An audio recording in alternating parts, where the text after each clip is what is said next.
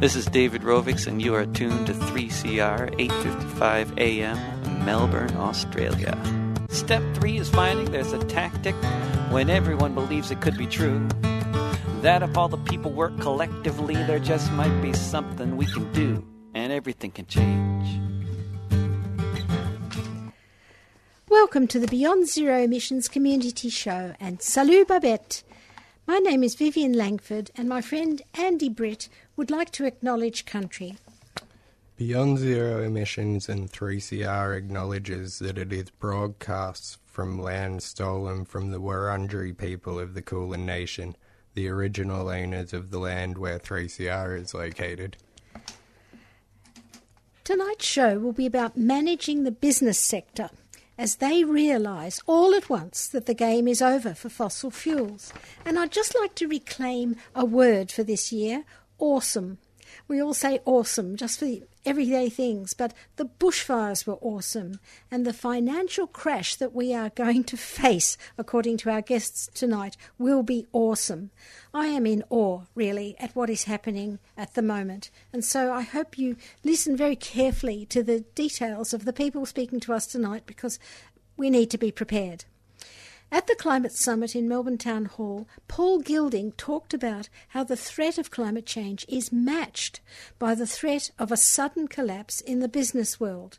The 2050 budgets that they're talking about in the mainstream media are too late. Getting the emissions down by 2050, it's too late.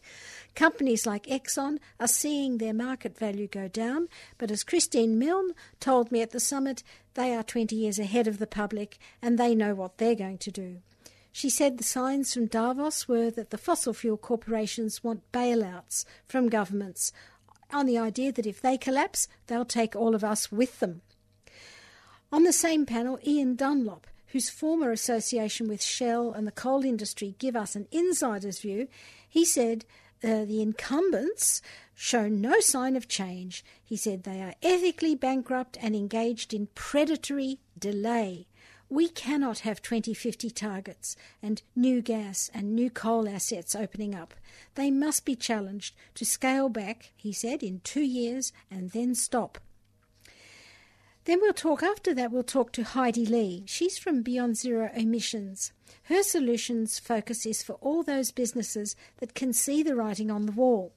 There are no technical barriers even to green steel, and so she's working with experts and networking them to make the transition happen with all its messy humanness. Lastly, we'll talk about the Transition Film Festival, and we'll hear Bob Brown, Bruce Shillingsworth and Julian O'Shea. So now we'll go to Paul Gilding, who spoke to me today. Paul Gilding is the author of The Great Disruption and a fellow at Cambridge University's Institute for Sustainability. Let's check in first, Paul. How are you feeling? Yeah, pretty good, actually. I think people are starting to wake up to the size of the challenge. That's obviously a big gap between that and acting, but there's certainly a huge upsurge in awareness and engagement in recent times. It is huge. You've been engaged with business leaders for many years, but at the Climate Summit in Melbourne Town Hall, you said that you think your efforts have more or less failed with them, and I'd like to know, why have companies with access to the best science, deliberately delayed this long? Well, I think it's not just companies that have failed. I think society has failed, and I think the company's failure in many ways represents that. People have not engaged, governments have not set policy, companies have not acted. There's just this amazing ability of society as a whole to ignore the impending, impacts, and as we've seen in Australia recently, catastrophic impacts, and yet failing to act in advance of that. So I think companies, a bit like our politicians these days, tend to react to what they see around them rather than leading. And that's obviously inadequate and appalling that they do that, but that's what they do. And therefore the action of companies, I think they will never act until they're forced to by policy or forced to by the public pressure being so great that they're imperiled commercially if they don't. Yeah. Well, in your new breakthrough publication called Climate Contagion 2020-2025, you said We're just waiting for the storm of financial collapse to hit. And I'd like you to describe how you see that happening. Yeah, look, I think that's back to my point about when companies act, they tend to act in reaction to what's happening around them. And because of the way markets work, they tend to all act together when they do act, but they try to avoid acting as long as possible until they see the world shifting underneath their feet. So what that means, as we see often in financial markets, is that when the market acts, it all acts together and we get a crash.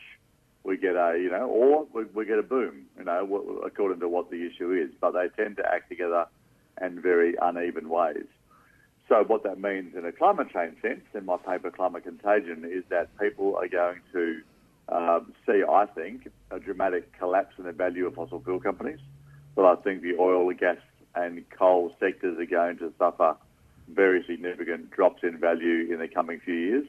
And that's not just one isolated incident. It's a combination of public pressure, pressure internally inside those companies of people who work there losing faith in the ethics and beliefs of those companies. It's insurance companies charging more for insurance. It's banks charging more for debt. It is contagion in that commercial sense of people acting across the market and that manifesting into the valuation of certain companies. But, we focus a lot on fossil fuels, and we rightly should, but there is also a lot of other financial impacts of climate change. Insurance companies, I think, are going to be in trouble post incidents like the Australian bushfires, where it's going to be harder and harder to get insurance, or at least to afford insurance. We're going to see loss of coastal real estate and infrastructure that's going to be affected by storms. All those impacts come together on tourism. They come together on the inability to grow food at the right price for the global market. All these impacts translate economically, and they're going to have very big impacts on the Australian economy, I think. Well, I spoke to Christine Milne at the summit, and she said she was horrified by what she's heard from Davos, the sort of results of the conference in Davos.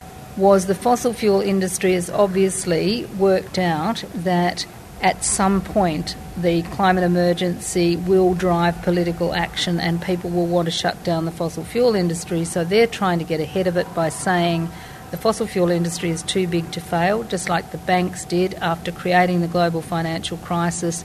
Then they had to be bailed out by government. Now we're going to get the same thing with the fossil fuel industry saying, if you don't give us access to our reserves, our share price collapses, our company collapses. And because Australia is so dependent on fossil fuels in its economy, you'll see an economy collapse. So to avoid that, you need to buy us out. And so the Reserve Bank of Australia should be instructed to buy out the fossil fuel industry. That is what they are working up to, and that is what we have to expose right now and work towards making sure that we don't pay out the people who have put us into this crisis. Bail them out. Well, that is what the movement has to face, that unless we get organised now and start shutting them down in a systematic way, then it will get to the point where they all have to be shut down together and you will have economic collapse. So the first thing to do is remove the subsidies. They say let the market decide. Well, remove the subsidies and they will not, they would not be surviving now without the subsidies. So let's just start removing the subsidies. Let's just stop making public money available for infrastructure, for railways and ports and everything else to support these industries, and stop granting new exploration licences and withdraw some of the ones that are out there. There are things we can be doing now that gradually turn up the screws and force them to recognise that they're stranded. Do you think, what she told me, the game plan for fossil fuels incumbents, is really to protect the illusion that they can go on drilling and mining and that in the end they'll be too big to fail? I think it's insane, but mightn't we just prefer to pay them to stop than to endure more emissions? I wonder if bailing them out is an option. Yeah, look, they will certainly seek that. There is a very strong history in capitalism of the market seeking to profit, what's called privatise the profits, socialise the losses. In other words, when there's a big loss to be had, get the taxpayer to pay for it. When there's much to be gained, get the companies to take the profit. And that's, I guess it's a human tendency. If you can get away with it, we must not let them get away with it. And that's the issue to me, is that we must be ready for that change coming. They will seek to be bailed out. There's no question that when the companies are facing collapse, they will seek taxpayer subsidy to avoid that failure. The big difference, though, from the banks historically, when we had to bail the banks out at different times to prevent financial crises, is that bailing out fossil fuel companies won't help the economy. It'll actually damage the economy. There is obviously, for those companies, carbon risk, climate risk has been coming for decades. They were well warned. They could see decades ahead of time that it was coming at a certain point. They chose to avoid changing. They chose to actively campaign against policy. So the idea that they would now be bailed out from that, I think, would be outrageous. And it would also be against basic market principles. That, if you fail to adequately manage your risk, then you should suffer the consequences of it. What we should be bailing out, what we should be using taxpayer money for, is to help the communities that are affected, to help the workers that will need to be resettled into different areas and or developing new businesses in those areas. There's going to be a massive economic loss. There's going to be a massive economic failure in many concentrated areas in Australia and elsewhere, and we need to use all the money we have available to both build up new industries and to help those people transition through the social consequences of that process. Right. Well, that's something to build on. Look, one of your people you quite often quote is Winston Churchill, and he said in 1936, "The era of procrastination, of half measures, of soothing and baffling expedients and delays is coming to a close. In its place, we are entering a period of consequences." And he was in an era where they were appeasing Hitler. And at the summit, you got a huge round of applause when you said, look, to Zali Steggall, she's been proposing a bill for something towards 2050. And you said when Hitler was coming, we didn't say, we can't continue sensibly until, 2050. I want to know, how can we disrupt this parliament, this type of government, without losing our democracy? Look, I think the answer is actually before us already in the activism that we've seen, a huge upswing in Extinction Rebellion in many countries, the school strikes and so on. That's the kind of action we need to really put enormous pressure on society. Now, we have for decades done the very important work in developing policy ideas and analyses and beyond zero emissions and all the organisations that do that work on defining what that future could look like. But in the end, the status quo is very powerful, needs to be disrupted and forced to change. And while I can see that change happening in the market in many ways, it is going to require civil disobedience. It's going to require large-scale protests by people, and it's going to require that pressure to be increased until the system has no choice but to respond. And there is, very strong history in the emancipation of women, in the civil rights movement in the US, in the Arab Spring, in many, many examples where governments don't change, even when the logic is overpowering, until they are forced to by the people rising up in some form and demanding that change very, very firmly. And it's the inherent nature of systems to resist change. And so to give them a system shock, I think is very important, and that will come through the financial markets and through public pressure of various types. But I do think civil disobedience historically has been shown to be necessary at these times. Well, you said that climate contagion is not just about fossil fuels, and one of the examples in your book I thought was very interesting. The Swedish Central Bank recently just lost confidence in Queensland, it seems to me, and they sold all their Queensland government bonds. And I'd like to know explain how this is a case study for contagion. Yeah, look, it's a very good example because it's actually often hard to find a way to synthesise all the various impacts of a system-wide issue like climate change across an economy. So Queensland provides a perfect case study of what's called concentrated risk. Queensland is going to face the threat of the collapse of the coal industry, which will have massive impacts on their state government income, as well as on their society across the board. They're also facing the risk of the collapse of the Great Barrier Reef and the decline of tourism.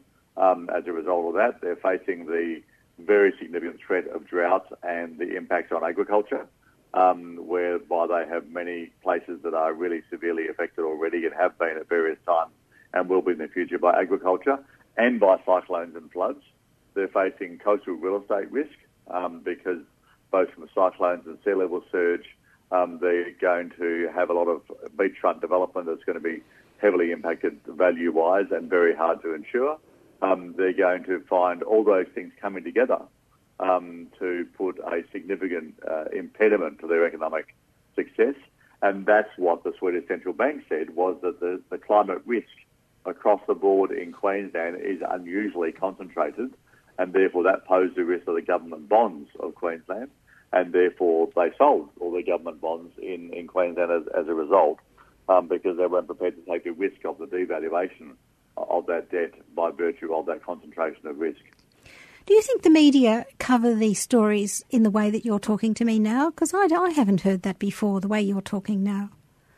No, they don't, and it's because people, and it's not just the media, most people don't see the system as a whole. They tend to think of the isolated example of the bushfire or the flood or the real estate crisis or the drought and so on. It's only when you aggregate those things together that you see the obvious connections between those things. And ironically, it's often the financial markets that do that because they actually look at those risks in total. Not always, but certainly for state government bonds, like in the case of Queensland, we do see that. And it's a lack of ability for people to see that system in that way that I think often leads them to discount and to not pay adequate attention to system risk like climate change. And that's why I think we are going to see a significant change in that in the coming years. Well, I like the way you refer to historic examples. It is unprecedented, the scale of what's happening, but, there are lots of similarities between previous things, and I think Extinction Rebellion and the youth that you're talking about, they're referring to those past examples to take away the social licence for this coal, oil and gas industry, despite the huge political power they have, and when they collapse, we all feel that we'll go with them. But I'd like to take us back to World War II, another leader, one of my favourites, which is Franklin Roosevelt, and there's a sort of mythic scene in any description of what happened when they geared up for the Second World War, and he calls in the captains of industry and demands a change of course. I've read many accounts of that, but it was sort of like you'll turn your car factory into a tank factory, that sort of very simple thing. But many are now calling for a Green New Deal, and I wonder, could a policy like that, a top-down policy, turn us around? Absolutely make a huge contribution to the process. I think it's inevitable that we see economic impacts at large scale globally as a result of climate change, and the obvious solution to it is, along the lines of the US in World War II, along the lines of the Green New Deal examples, along the lines of interventions in the global financial crisis. When government decides to act, they can boost an economy, and the obvious way to act in this particular case is to boost the economy by investing heavily and encouraging investment in the green jobs of the future. For a number of reasons. A, we need to get them happening for our own benefit. But secondly, they're very job-intensive industries. They're very new industries, which is always good for an economy to have innovation and change. And they're very distributed. If you're going to retrofit houses for energy efficiency or put solar panels on houses, etc., those jobs go all around the country where people live. And so it's quite important to recognise that that's a good way of boosting an economy regardless, but it's also particularly good for job creation and for spreading the wealth around the economy, which also therefore addresses inequality, which is another one of our pressing issues today. Oh, look, I know you have to go. I've just got one more question, which a lot of people in meetings say, what can I do down at the individual level? And I think outside of government, which at the moment is very frustrating, I wonder what sort of consumer demands are becoming contagious. Like you mentioned in your paper, veggie burgers or electric vehicles, or professional groups like doctors, they're furious about the air pollution, the heatwave deaths, and, people, there's pressure from individual groups. What if the flight-free movement, for example, caught on with a vengeance? These kind of pressures, what do you see? Look, I think it's great that people are focusing on the green consumer options, different food types, eating less beef, eating less dairy, and so on.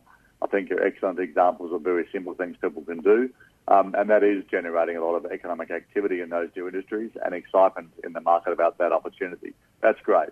However, we should recognise that it's not primarily personal behaviour that will drive rapid transformational change.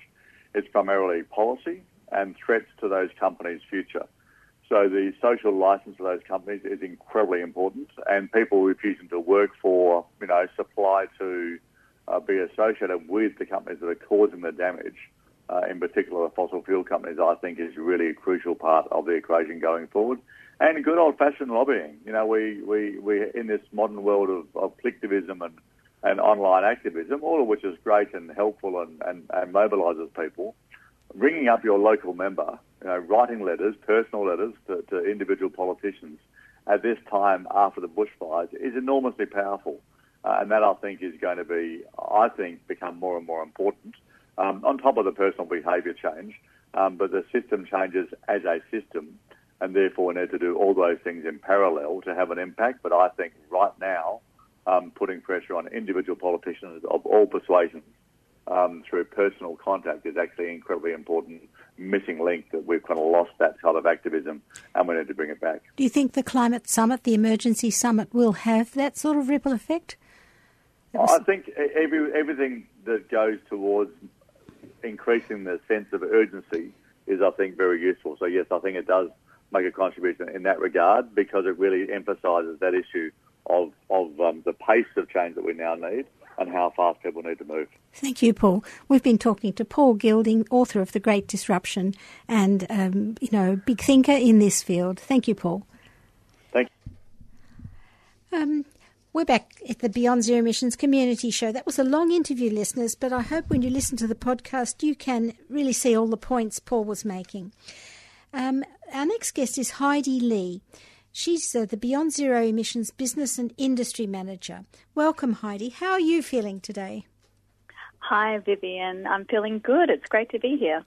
Oh, that's good. How are you feeling after the weekend of such a turbulence at the summit? So many speakers and so much happening.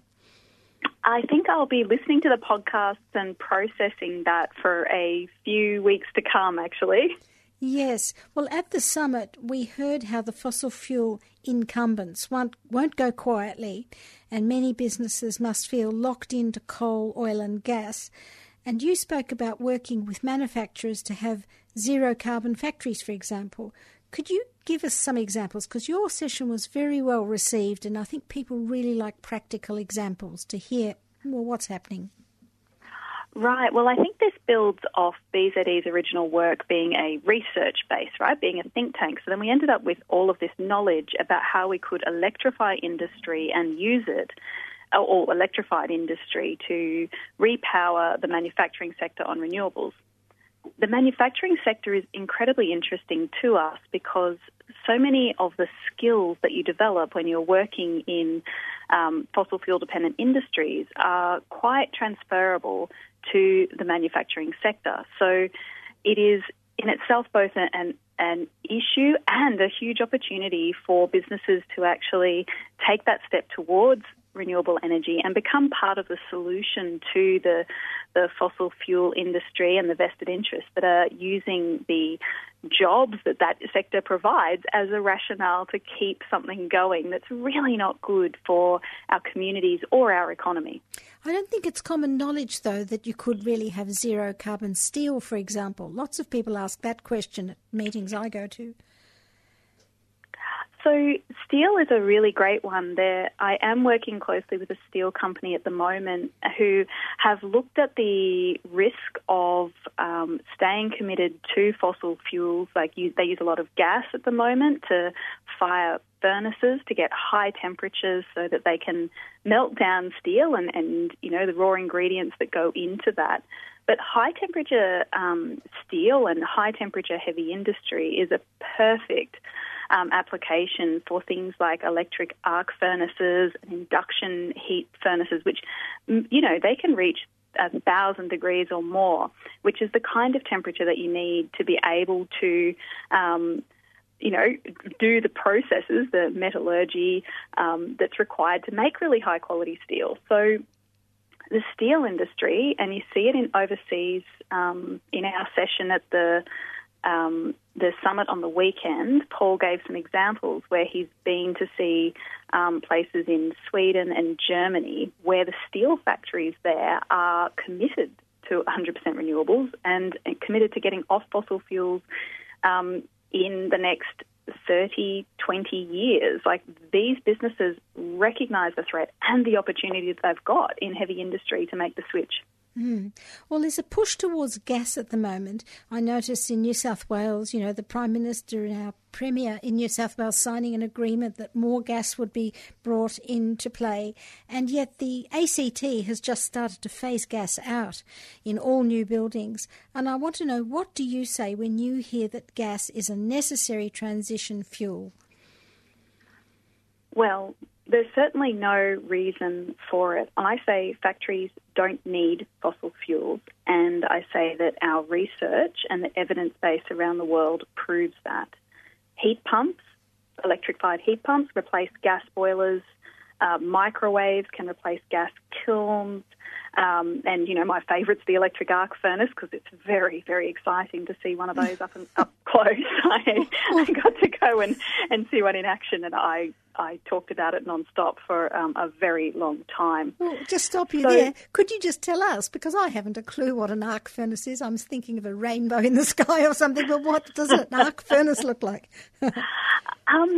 Well, it kind of looks like the belly of a dragon. Like, I get excited about these things, and you know me, I'm a designer by background, so I get quite inspired by this. It looks like an arc coming down from the top of a very large pot of molten and melting steel.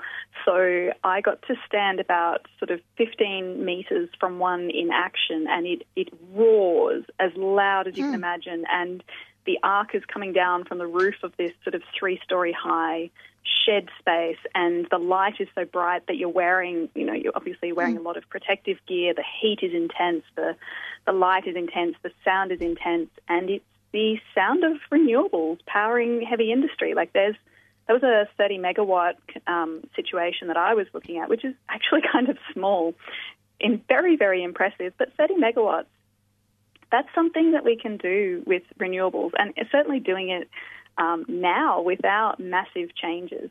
More changes will be needed. More changes will be needed to the grid to be able to support a rollout of renewable energy technology, especially across heavy industry. But the technology exists. I've seen it in action. We can electrify even heavy industry, and it can be a really important part of having a diversity of jobs in a new economy, in our new future past fossil fuels. And those people that you're dealing with, are they excited by it as well? Because you mentioned how you're sort of liaising. You're the one who's you're pollinating all these different ideas to people. And I love that, because that's what BZE's work is all about. We've got so many reports. There's a great list of them that people can look on our website. Rethinking cement, exporting superpower, electrifying industry, zero carbon factories. Are the people you're meeting, though, going to read those reports and start putting them into action? Well, I'd love to think they'd sit down and read the report, but honestly, these are businesses that are pretty under the pump these days. They are running very tight margins and they don't have a lot of time. So the way that I'm approaching this at the moment, and it's not just me working on it, there's a small and growing team, and the way that we're doing it is to really work with the consultants who are already engaged with factories. So they might be process engineers or electrical engineers. Electrical engineers love hearing about opportunities to expand the amount of electric technology in a factory. Mm-hmm.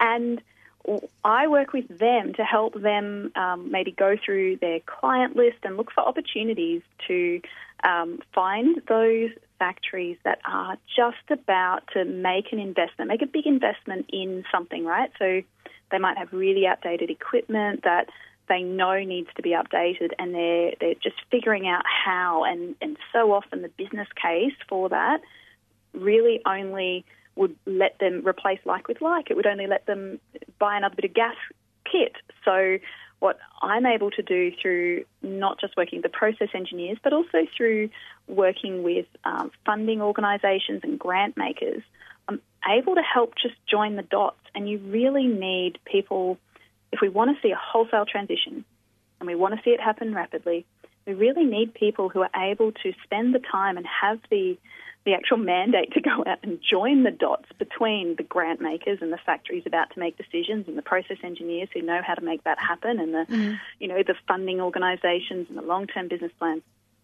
Yeah. It's a really complex network, and it does need a little bit of support right now so that people can lift their eyes off the page of just keeping things going to make those bigger plans and to actually realise some of the opportunities and capitalise, quite frankly, on some of the opportunities that there are for factories and industries to go all electric and to power with renewables. Yeah, and it sounds like it's a new type of professional needed too, with multidisciplinary skills like you've got now. But the main thing I really like with BZE, over the years we've influenced various regions, and the first one was Port Augusta, and we followed that story on this radio program for years, and I've recently been to Port Augusta, and now it's quite a hub of renewables all around there. And then Collie in Western Australia, we covered that last year, and the unions were very keen to ensure that the transition away from coal, which is going to happen at Collie, will fit the skills of the workers there. And you have been involved, and Beyond Zero has been involved in just sort of making these things coordinating the idea set so that suddenly it becomes imaginable and doable, and you put the facts behind it. So how does Beyond Zero research make this reimagining really possible in regional places or places where there's a pressure point? So I think you're describing how the two different programs kind of fit together. And we work with communities, we work with business and industry, and we do the research program. So I would say with the business and industry stuff, I describe it happening in three parts. First of all, you're closing the knowledge gap, and that is what I've described before. It's actually sharing the report or pieces of the report and the research that are quite relevant to a particular situation and making sure those people see that. And just get that prompt, remember it's possible. They may already know this, but just getting that information at the right time. Secondly, it's actually mobilising that community of experts, that networking thing that you're describing before, which is, I do love doing that. And thirdly, it's partnering with those organisations and creating the partnerships with others as well, not just the company that's going to do it, to get those lighthouse projects on the ground.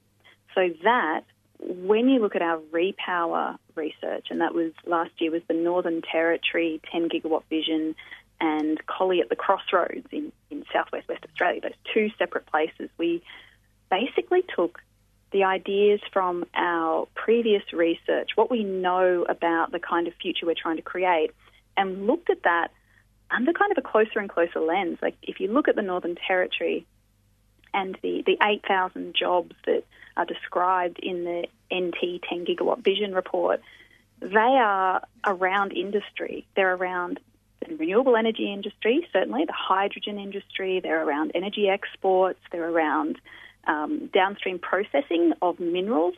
They are all industrial jobs, and that's what we look at. Those 8,000 jobs are sitting in such stark comparison to the shale gas jobs, which are something like 500.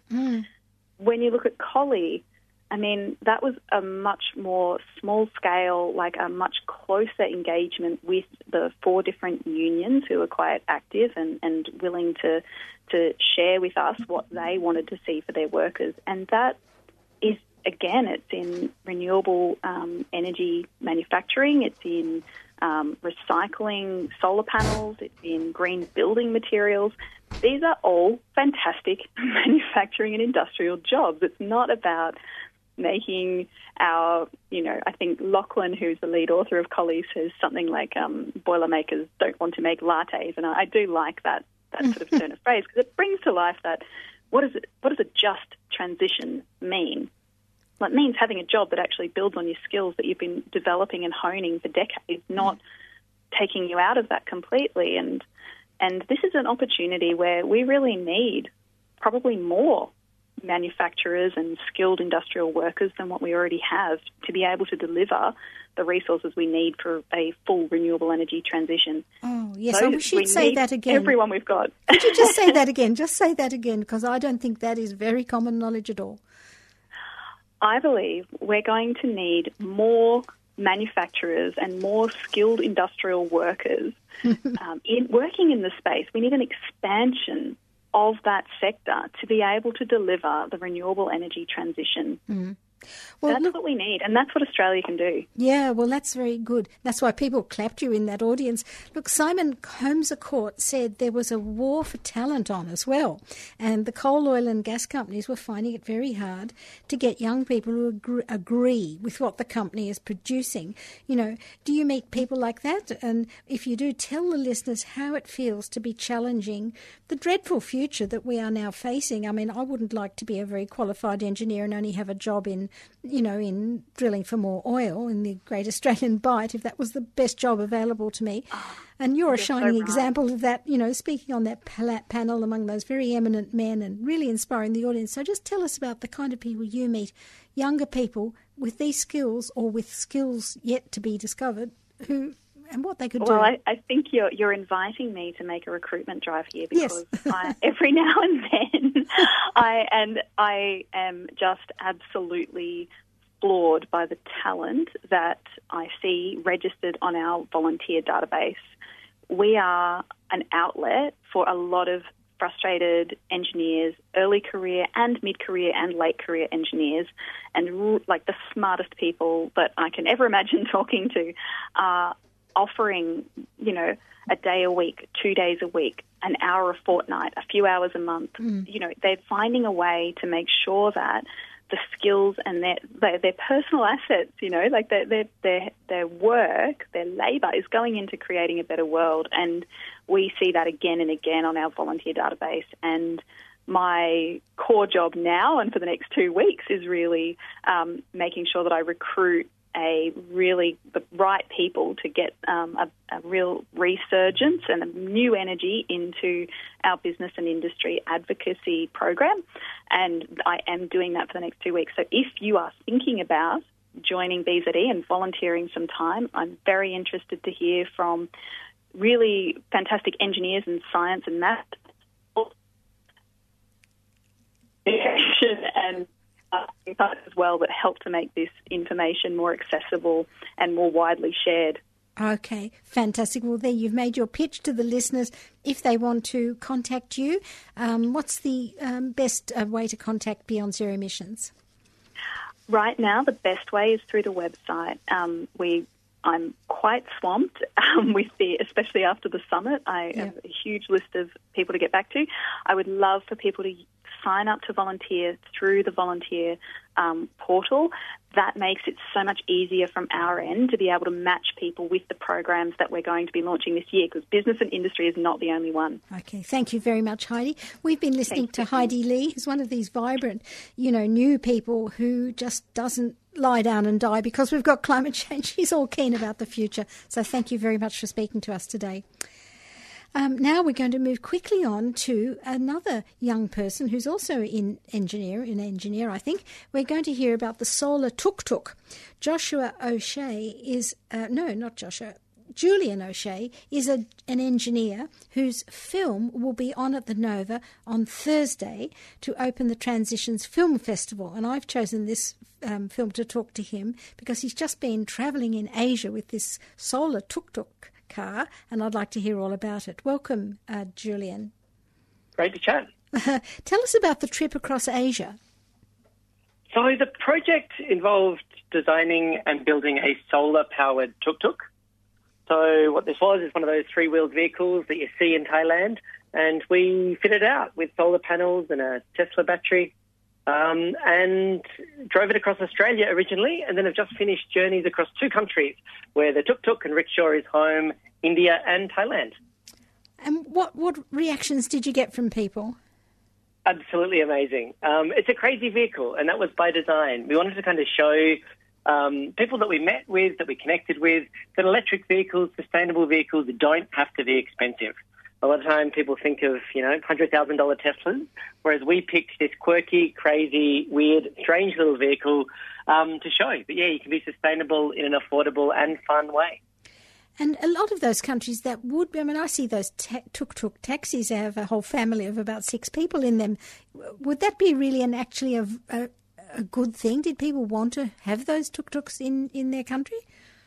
Absolutely. So where I think it's really interesting is that they are pretty great for urban transport. I think that if you look in the cities of Melbourne and Sydney, you see all of these cars that, a 2-ton vehicle moving one person at a time. So vehicles that are designed for, small urban spaces is a really great idea. One of the issues, though, is that tuk-tuks and motorbikes in cities have a lot of emissions, have a lot of kind of exhaust emissions. They can really decrease air pollution. So the idea of building one that has entirely clean, entirely green, no emissions at all is a really great solution. Well, how affordable is it? So ours was done as an education and showcase vehicle, but we deliberately picked what is probably the cheapest kind of vehicle outside a motorbike that you can get. We think it's absolutely viable. Ours was done as a bit of an ad hoc project. So in an electric vehicle, the significant cost is in the battery. We ended up getting our battery secondhand from a Tesla that had a crash in its previous life, and we kind of got it secondhand. And you got the tuk-tuk for $10,000 and the battery for $5,000. So your thing cost $15,000. Is that right? With a bit of work at RMIT. Probably a bit more than that, probably closer to 20, with extra bits like solar charge controllers and solar panels and the like.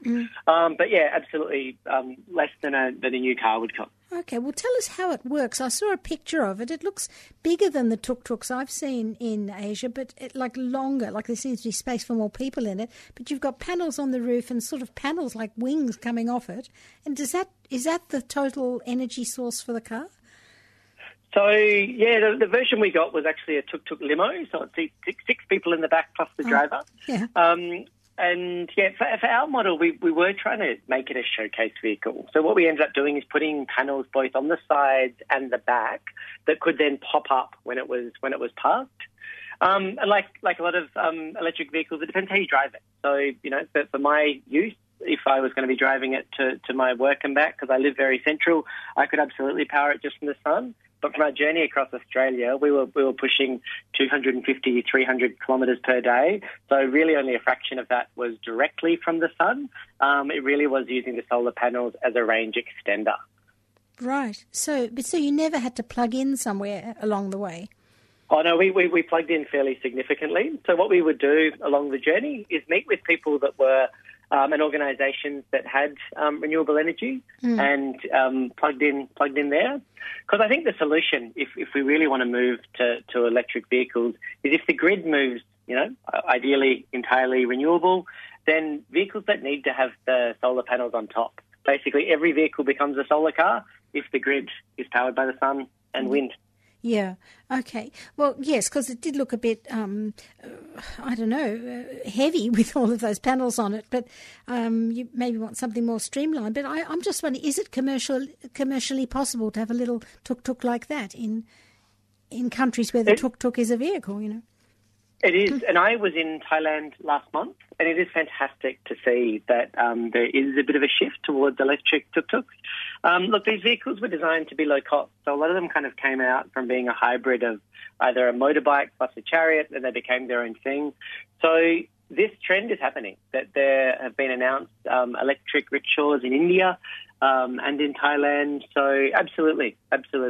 Look, I think that, as I said, the best place to collect the energy could be from your shed or your garage. But, this is becoming far more available and really viable.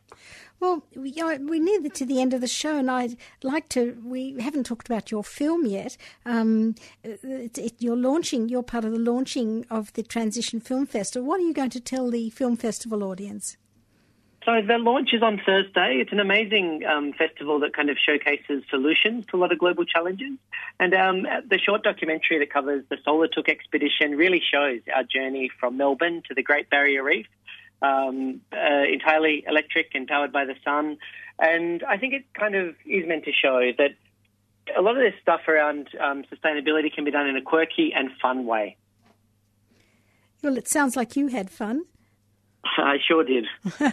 Well, we just spoke before to Heidi Lee from Beyond Zero, and she was talking about recruiting engineers, and she said she just sounded so excited about all the possibilities of connecting the dots between all the different skill sets you need to put bigger projects on. And I'd like to know, what do you think is the role for young engineers or young people in these kind of technical fields listening in? Apparently there's lots to do. There absolutely is, and there's a few things that they can do, either in the organisations, because to be honest, most of them are working for larger firms, is driving change internally, and that's having a real impact. And the second thing I'd recommend that people do is get involved with great organisations like Beyond Zero Emissions, or even better, or alongside that, create their own initiatives and projects. There's a lot of skills, there's a lot of talent, but there's absolutely space to bring new ideas to life. What spaces do you see? It's very urgent. We've just had a climate summit, emergency summit, and really, people are so worried about how it's going because of the political blockage and the economic system, and, we're blocked. We feel blocked. A lot of people do. And I wonder, what's your feeling about the climate emergency, and what could we be doing?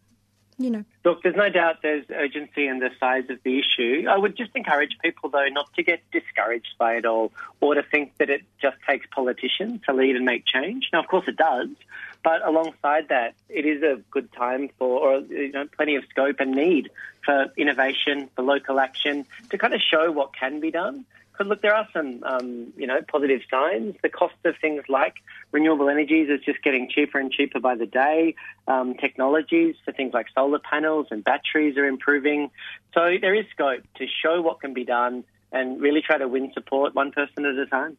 Okay, thank you very much, Julian. So I hope, listeners, you'll go to the Transition Film Festival, and if you do on Thursday, you'll see Solar Tuk Tuk. And now we're just going to talk about two other films that are in this festival. I'd like to introduce, there's a film called Convoy with Bob Brown in it, and it's about that convoy he took up to Queensland before the last election, trying to win over people to stop the Adani mine. And this is not an interview with Bob Brown, it's a speech he made in Canberra just 2 weeks ago about stopping things. Stop Adani, stop the logging, stop the oil drilling in the Great Australian Bight. So Bob Brown. 3CR. If you see a coal truck, sit in front of it. If you see a chainsaw going into the Tarkine wilderness as it was this morning, 5 people arrested, go to the Tarkine and stand in front of that chainsaw, even if they threaten you with 4 years in jail. I'm going, will you come with me? And if you see the gas frackers, lock the gate and then sit in front of it. They need to be stopped. They need to be stopped by us with peace, as Sue said, because that is the powerful option that we have in our society against their guns, their tanks, their chainsaws. And if we see an oil well, Equinor, who won't drill for oil in Norway, in their special places, coming into the Great Australian Bight, it is our job to get in their way and stop that happening. And what about the traditional owners that call for the heart for our rivers? This ageless relationship with our forests. Don't cut the trees, the song from Johnny Wendt. This relationship with our fellow creatures and respect, that is ours to follow, to take back, to honour and to bring power to. So when it comes to Adani and their plan to go ahead and export that oil, that coal, it is our job to go there and get in their way, to stop them with ourselves. That costs money, that costs time, but this for the planet. We are talking about the future of the planet here. We are talking about what H.G. Thoreau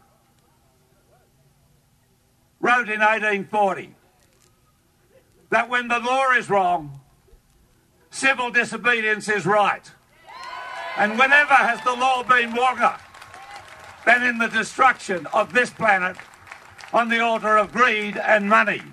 So, ladies and gentlemen, let's celebrate the planet. It is beautiful to hear the songs. It is our right to dance. It is our right to picnic. It is our right to just enjoy the companionship of wonderful people, of wonderful creatures on this planet. We must have that celebration as we go into defence of this planet.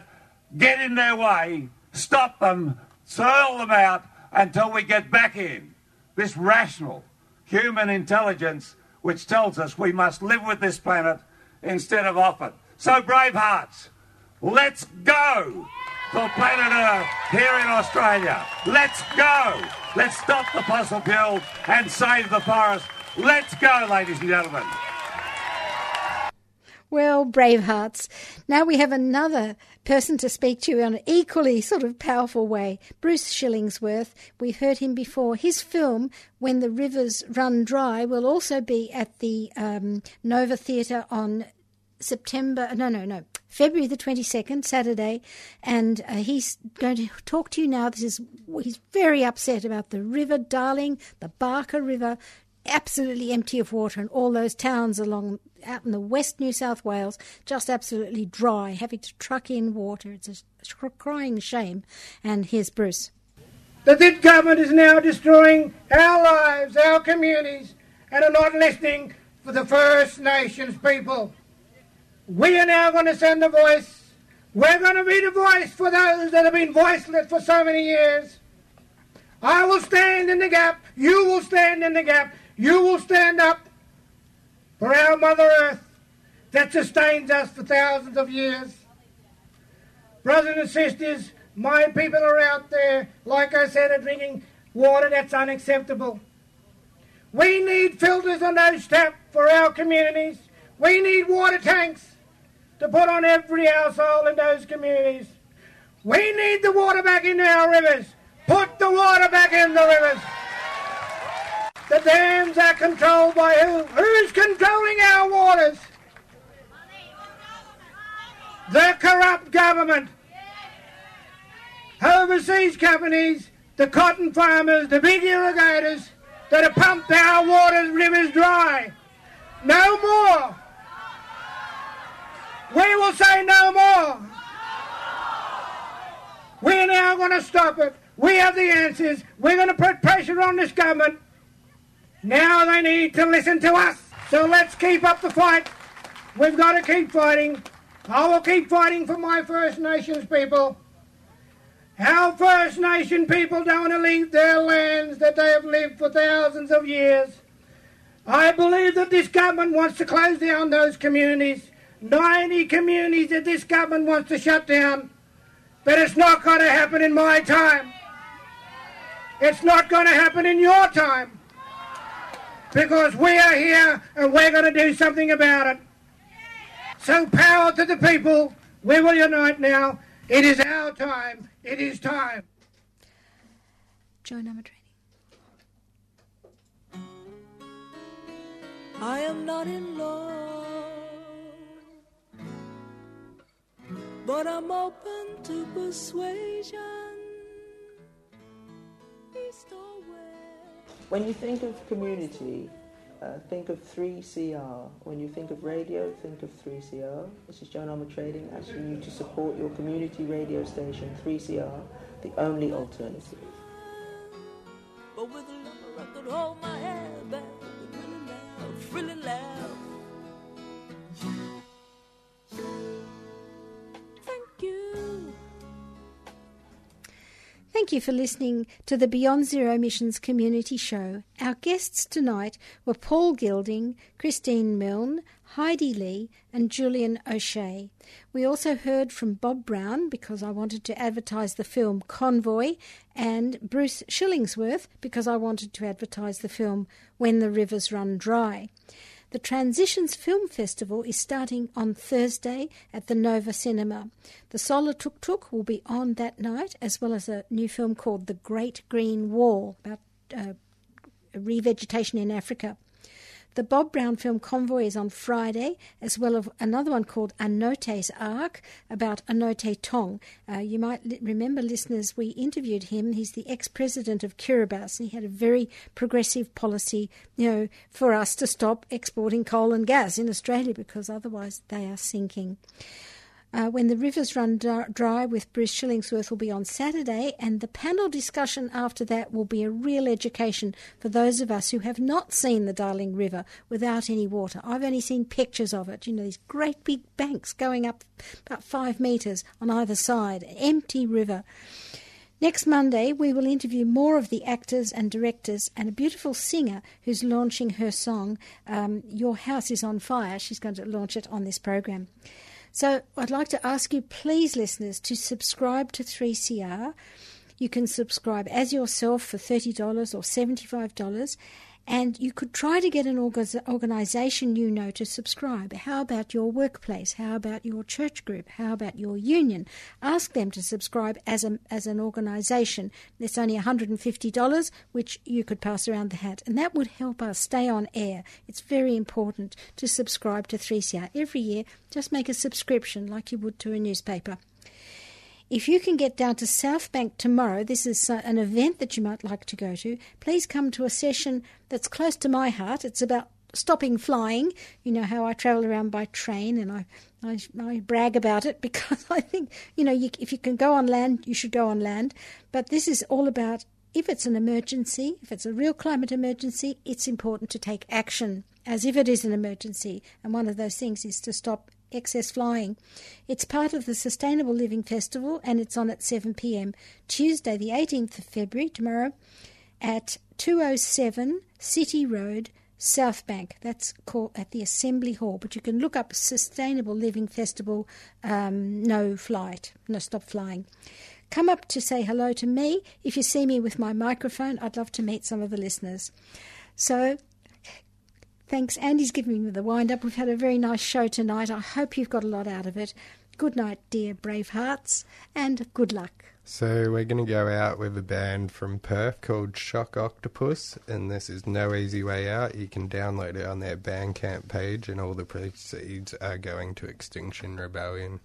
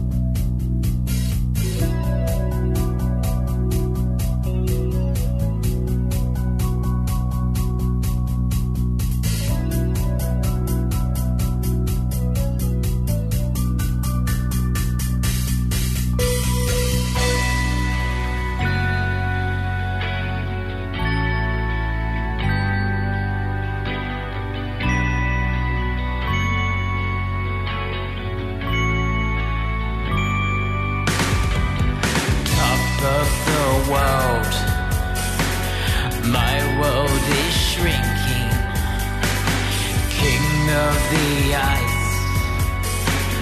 My crown is for